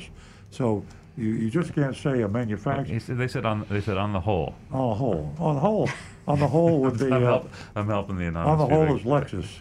On the whole is Lexus. Very good. What kind of vehicle do you drive? A Lexus. Well, I do. I know. And you're smart. Yeah. You read Consumer Reports. And if I was a Chevrolet dealer, I'd still be driving a Lexus. That's intimidating, Stu. Okay. More anonymous feedback. How does Arizona heat affect a hybrid battery? Same question for cold weather states. Say that again. How does Arizona heat affect a hybrid battery? So this person is from Arizona. And the same question for colder weather states. I don't think there's a big difference, but you go ahead, Rick. There's really not that big an issue on them nowadays.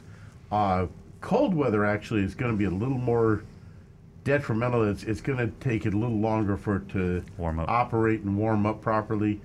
But heat can be a big issue. That's why they have cooling fans built in, really to keep things nice and clear. One of the most important things to remember is look for the vents where the inlet is for the air for that hybrid battery. In the back seat. And don't block it. That's why there are no Chevy dealers in the Sahara Desert. Next. Okay. Hey, Earl, did you see those scumbags at Nissan Motor Acceptance Corp repossess cars they shouldn't have and then stuck the car owners with an unlawful storage fee? No. No. Then the personal belongings in their car were held hostage for more fees. This is why people hate car dealers. I can only say this: Nissan is going to hell in a handbasket. They got the CEO in jail. No, he escaped. I forgot. And they're harassing their dealers. The dealers hate them. The customers hate them. They're going broke. I just don't know how one manufacturer can do so many things wrong. Nobody likes Nissan. I mean, yeah.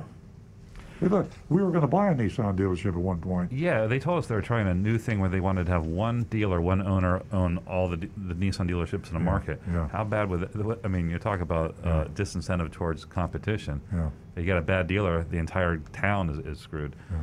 All right. Good afternoon, Earl. I wanted to comment on your volunteer advocate initiative. I've found through friends and family that most people do not want advice that might keep them from immediate gratification, that dopamine hit of buying a new car. They would rather be abused by the dealership and leave with a new car and a long tail of woe than hold back, be patient, and demand a better deal and or financing. When you attempt to give advice that might impede the immediate delivery of the vehicle, the new used car buyer gets a little hostile and no longer receives the advice with the good intent for which it was given.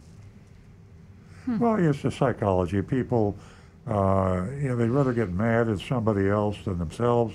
If you don't do your due diligence and you don't do your homework and you go out and get taken advantage of, you can scream and yell at the dealer, and they deserve it. But you deserve some of the blame for not being careful. I don't want to get in the, I think that most people do want to get a good deal. Most people do want to be educated and helped and assisted, and that's what the vigilantes are going to do. Mainly is help people. I see a vigilante. I love the picture Stu did for my blog, it's in Florida Weekly. He took that Uncle Sam and he put my face in there. And I know it's ugly, but the stern face. Yeah, stern face. But you're going to help people that need help. A lot of people out there do not have the wherewithal to negotiate with a car dealer. So the vigilantes will help in many ways. Yeah, I think that our, not to brag, I think our ratings suggest that people are looking for good advice. Yes. Good morning, Earl. This is more anonymous feedback. Good morning. I have a question for you and Rick. I'm looking to purchase a used Corolla Hybrid 2012 to 2015 for my daughter. I know, well, they didn't make a hybrid, I think, until 2019. So, right. Yeah. But Corollas, I know the cars are solid mechanically, but I'm wondering how much a new battery would cost if the current battery goes bad. I'm talking brand new battery, not a reconditioned or used one. For a hybrid battery, I can answer that. It's around $2,000 right now for a new one. But you'd have to go up to a 2019 to get a hybrid Corolla. Priuses or other hybrids go back many, many years. Yeah. Okay. Question for Rick. And this is anonymous feedback. I saw your YouTube video on the check airbag system light. My check airbag light is also coming on, but when I go to the dealership, the light goes out. Just somebody's got a remote. And when you go to the doctor, your headache goes away too. I mean, it's just Murphy's Law. It is a kind of a funny inside joke within the dealership that these, not a joke, but it's frustrating. These intermittent problems are the hardest things to diagnose. But when I go to the dealership, the light goes out, just as what happened to the caller in your video. Do you know if he figured out the problem? You had requested that he take the car to the dealer and have them hook up a device to see what codes appear. Any idea what could be happening to my car?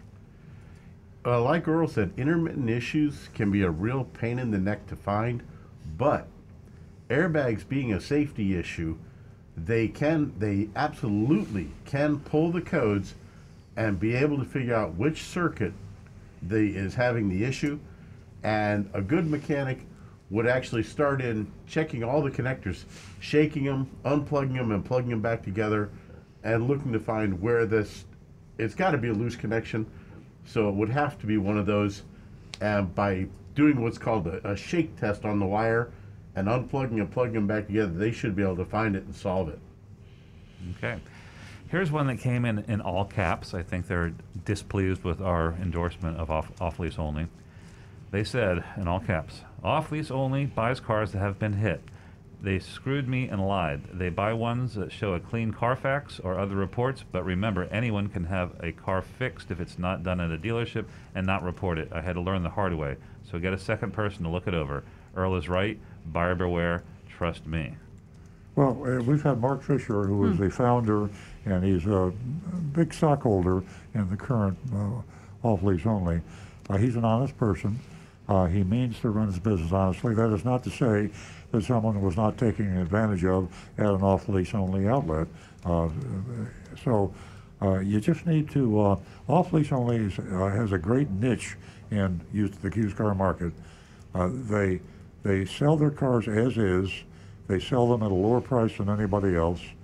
And they're honest. They have a small dealer fee, not a big dealer fee, around $500. You need to take your car when you buy it to a mechanic, get it checked out. You need to do a Carfax report, and you can get a good price. It's kind of like the Walmart, I'm sorry. It's kind of like the Walmart of the used car dealers. You just have to be careful. You're going to get a good price, but get the car checked out first. Okay. I want to get to one more because I know we're getting close to the time we have to start the mystery shop report. So this is anonymous feedback. Do you ever take in older insurable Toyotas and beaters as trades that could be used for teenagers to learn how to drive? Most of us don't want to subject our nice cars to teenage mishaps. Yeah, we get requests for that car every day, and everybody wants an old beat-up car that they could give to their daughter, son, or what. There's always a good reason. The problem is safety. Yeah. And if you can find a good, safe car, I tell people when they call me, first of all, you're not going to be much under $5,000 or $6,000. You're not going to find anything under $1,000. And as long as you don't care about color, dented fenders, faded upholstery, stains, if you can have the ugliest car you ever saw and you don't get picky about it, it can be safe. And you can buy a super ugly car maybe for $5,000 that's safe. Yeah, exactly. If you can get a more recent car that was beat to hell, you can save money on it. But yeah, get the safest car that you can afford for your kid. There's so many new features right now. I made a joke about losing my car control my car in high school. That's a true story, but that was before the days of traction control, vehicle stability control. The more safety features you can get, the better. Yeah, and definitely Consumer Report, you can always go there. The November edition has the best used cars, under $10,000, ladies and gentlemen, so take advantage of that. Also, my 3 teenage girls, gosh, I could have made you a great deal back then. Really beat up cars. Okay, Back we to got to do Stu. this mystery shopping report or else we won't have time. Okay? And ladies and gentlemen, please vote on that mystery shopping report, 772-497-6530. We are going to Johnson Honda in Stewart. Johnson Honda, Stewart, Florida, and no, our dealership is not in Stewart, Florida. Our dealership is in North Palm Beach. I say that because there's a lot of confusion. I shouldn't have said that, but I did. Okay, for the last several weeks, our mystery shops have focused on bait and switch car dealer advertising. These investigations have taken Agent Lightning and Agent Thunder from Fort Pierce down to Delray Beach and out to Royal Palm Beach. There's no shortage of this type of scam. Even though it comes in different forms, it's fair to say that most car dealer advertising is bait and switch. All dealer advertising is bait and switch, whether it's a really low payment, too good to be true price, or hail damaged cars that draw people in. The end result is the same. The customer won't get the deal promised in the ad. The dealer will switch it to something more profitable. Bait and switch. They all do it. Bait and switch car ads have been around for a long time. I just stumbled across a YouTube video of a vintage local Miami news broadcast from 1957. We should put this on Earl and Cars. We'll send you the link, Tom. It was a classic. Ralph Rennick was a news reporter. 1957. Watching the video transformed me back in time to my senior year in high school. When a car dealer ad came on, I had to laugh. It was a vintage bait and switch ad from Luby Chevrolet. I know some of you out there remember Luby Chevrolet. They were big, by the way. Yeah. Luby Chevrolet. The ad extorted the customer to come in and buy a new 1957 Chevy. When the 1958 models came in just a short time later, Luby promised to take the 57 Chevrolet on trade and only charge the customer an additional $99. Ooh. Now that is what I call a bait and switch. So it's been going on forever. That's the mid-20th century, and it ain't changed, and it's not going to change. It's insane that it was half a century ago. What's more, that? It's insane that's more than Oh, half yeah, a century. yeah. That was 60 years ago. Yeah. www.ain'tgonnahappen.com. Now, since we don't have a time machine, we can't send Agent Lightning in to shop them, but I'd be willing to bet there's a catch and the customer would be switched to a deal much more favorable to Mr. Luby. After all this focus on bait and switch, we think we have thoroughly exhausted the subject for now. We decided to try a fresh approach with a car dealer we haven't visited in 5 years. Shame on us. Johnson Honda in Stewart, Florida. They were the first Honda dealer in Stewart, and Open Point, and what a gold mine. Mm-hmm. Johnson Honda has a pretty good reputation, and they did well enough on our mystery shop from January 2016, and they were put on our recommended dealer list. The website was clean, modern, devoid of any outrageous offers or claims. The specials were the regional Honda lease offers. Everything was reasonable. Nothing seemed too good to be true. We thought Johnson Honda would be the perfect place to let Agent Lightning take control and just go in without an agenda and just let the process take place. So the only instructions we gave Agent Lightning, our female shopper, by the way, was to go to Johnson Honda, pretend to buy a new Accord, a new Honda Accord sedan. And here's the report. I'll pretend like I'm Agent Lightning. I pulled in the parking lot, parked around noon. I exited the vehicle, made my way to the front door. Dave walked outside to greet me when he saw me approach. Dave was wearing a mask. That's good. Asked me how he could help. I told him I was interested in buying a new 2020 Honda Accord.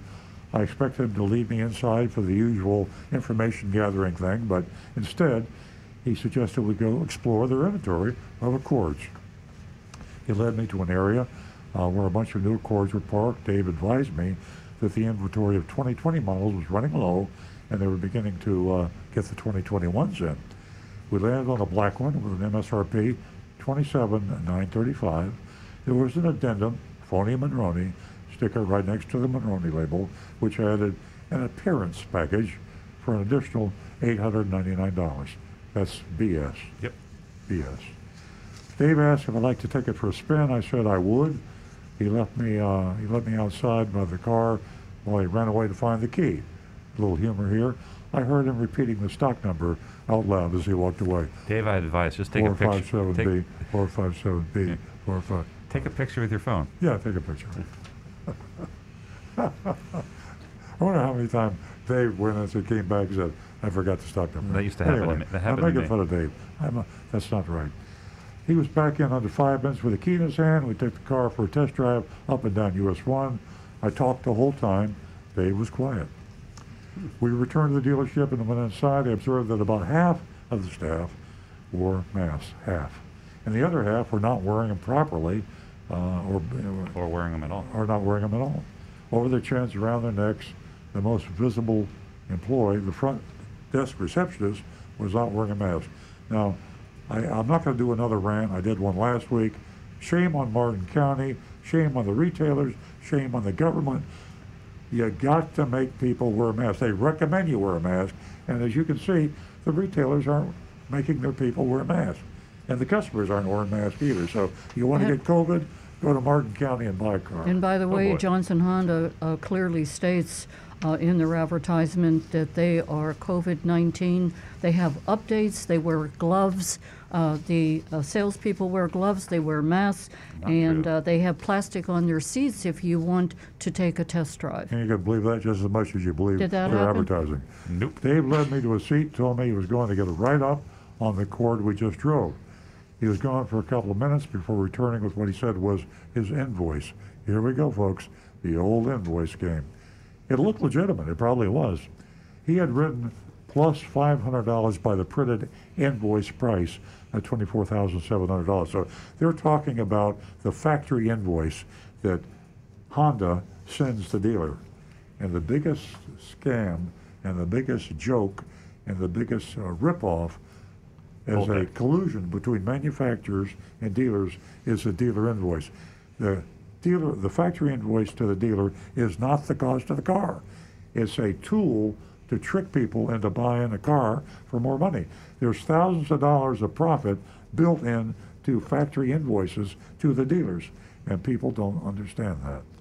Dave said the deal was good. Now he's told me I'm going to buy it for $500 over invoice. Invoice is too much. And now he wants to sell to me for $500, but I think invoices his cost. So that's the sum total of the scam here. Only $500 over invoice. I asked him if this was his best deal. He said it was. I asked if I could have the invoice to take with me. Dave said he wasn't allowed to give it to me. I asked if I could take a picture. As I pulled out my phone and opened my camera, Dave then said he wasn't supposed to show me this, and he yanked it away. And before I could snap a picture, you can't make this stuff up. Right then, the sales manager, Lewis, came over. In his hand, he had a sales worksheet. It was almost as if he was listening to my conversation with Dave. He was probably looking around the corner, and I assure you he was listening. The document showed an itemized breakdown of my costs. The market value selling price was the MSRP, $27,935.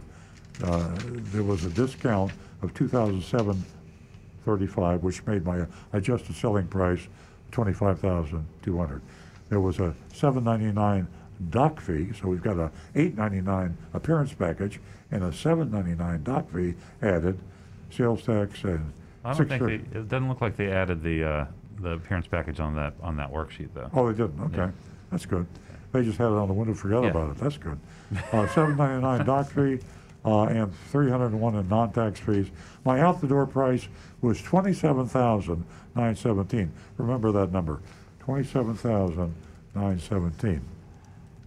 I asked Lewis if he had any room in the deal to come down on price.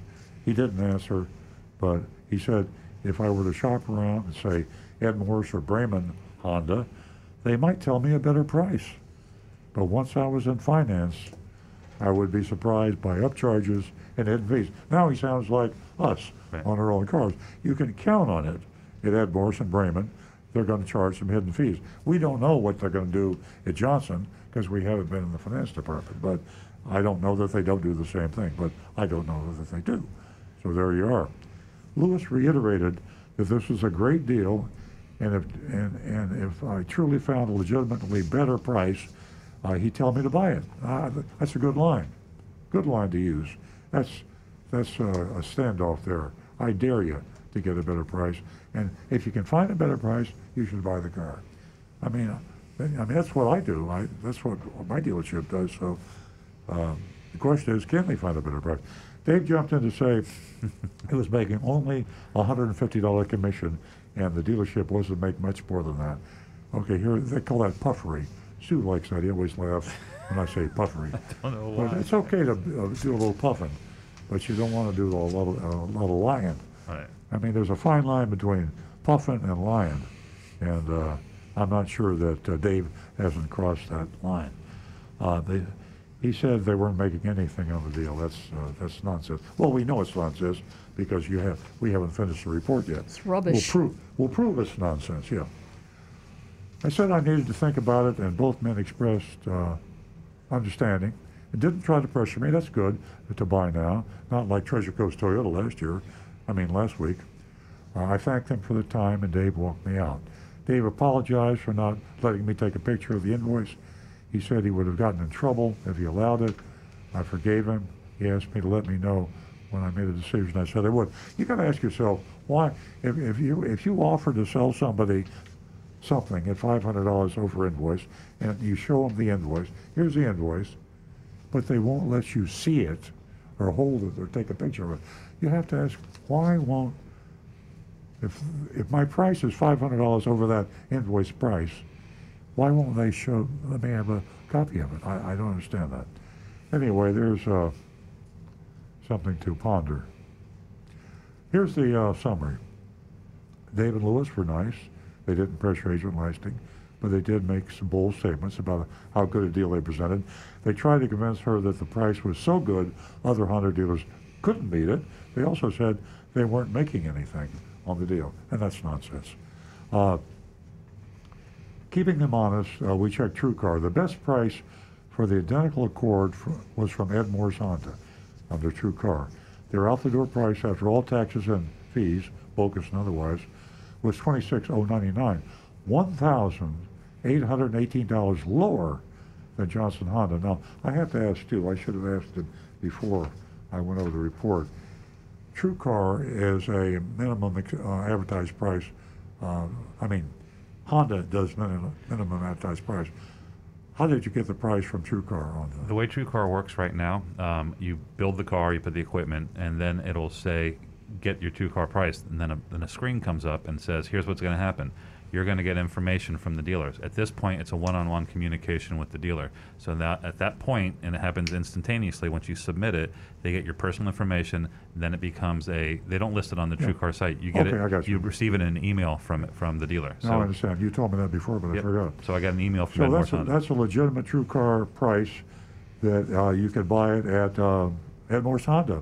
That same vehicle for $1,818 lower than the Johnson price. Now, remember, the Johnson Honda price was $500 below invoice. Over invoice. $500 over invoice, and $500 over invoice, they're selling you the car at $1,818 more than Ed Moore's Honda. So that shows you how much profit is packed into the invoice. And there we have it. We got a vote. We vote on the curve. We have Johnson Honda now on the approved vendor list, approved Honda dealer list, and we have to decide if we want to keep them there. Are they doing things that are worse than the competition? Or should they be considered passing on the curve? You know, after last week's shop at Treasure Coast, it's hard. It's very hard to grade because that was so bad.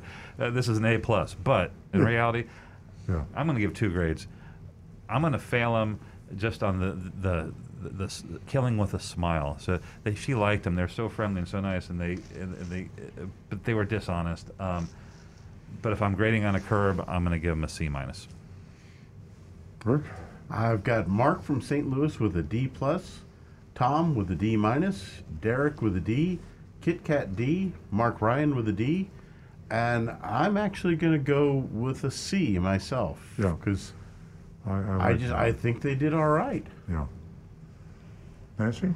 I'm sorry, guys. Do the dealers have to continuously question the intelligence of consumers? It's so humiliating. Who out there doesn't know that these dealers make an obscene amount of money, especially this one, on a car deal? I give them an F. And put your masks on, guys. You say that you have masks, you've got rubber gloves, you've got disinfectant, you've got your seats are lined with plastic. If you take a test drive, I give them an F. Okay. We have some more coming in. A D plus from Robert on Facebook, a D from Martha on Facebook, and a C minus from Mark on Facebook. I'm going to go with a C plus. I always get carried away when I read it, and then I come back to the surface, and I realize that this is a curved system. Johnson Honda is so much more honest than most other dealers. Yeah. They went for the jugular, they went for the big gross, they went for the big profit, and we sent Agent Lightning in. I just say I want to go in and buy a Honda Accord. Yeah. If our mystery shopper had done due diligence and shopped Raymond Honda and gone in there, they would have got a really good price from. If you don't shop around, you're going to get slam dunked. Yeah. That's and another reason also is. Yeah. Agent Lightning went in there, and she had a good experience. I mean, there wasn't a pressure. There wasn't. She didn't feel in fear of her life. Well, maybe she did with the COVID thing, but she didn't feel like she was being attacked, and the overall experience was positive. And let me say one more thing about this invoice thing. The invoice thing, there's a rule. There was a text on this. The manufacturers come out and made Honda and Toyota and a number of other manufacturers, and they have dictated to the dealers what the minimum advertised price can be. And the minimum advertised price they chose, all these different manufacturers, coincidentally, was invoice. The invoice has got thousands of dollars of profit packed in, and so what they're doing is they're setting the price. To me, it's price fixing. The manufacturers are fixing an artificially high price by saying you can't advertise below that. And the invoice is a trick by the manufacturer in collusion with the dealer to make the consumer pay more money. Rick? I've also got Donovan with a C, Mav with a D minus, Michelle with an F for no mask, and I've got Matt with a C minus, Guy with a C minus, and Kit Kat says Earl is getting soft. Well, So I could be a hardcore kind of a grader, and you would look at the recommended list, and they would say, go to Georgia, or go to Maine. We don't have any dealers down here, so we have to have some kind of. Well, I think with your honesty, you're keeping the dealers honest. And I guess I was banned from the club. I gave them an F, and all you guys, because it's. If you want to buy a Honda and you don't send them to Johnson, are you going to send them to Bremen? Are you going to send them to Ed Morris? Where are you going to send them? Knowledge is power. Do your homework. Yeah. Okay, folks. I think that wraps it up, and we are ready to sign off. Another wonderful Saturday with you. Have a safe Saturday. Keep your mask on, and we'll see you back here. Don't buy a next car in week. Martin County.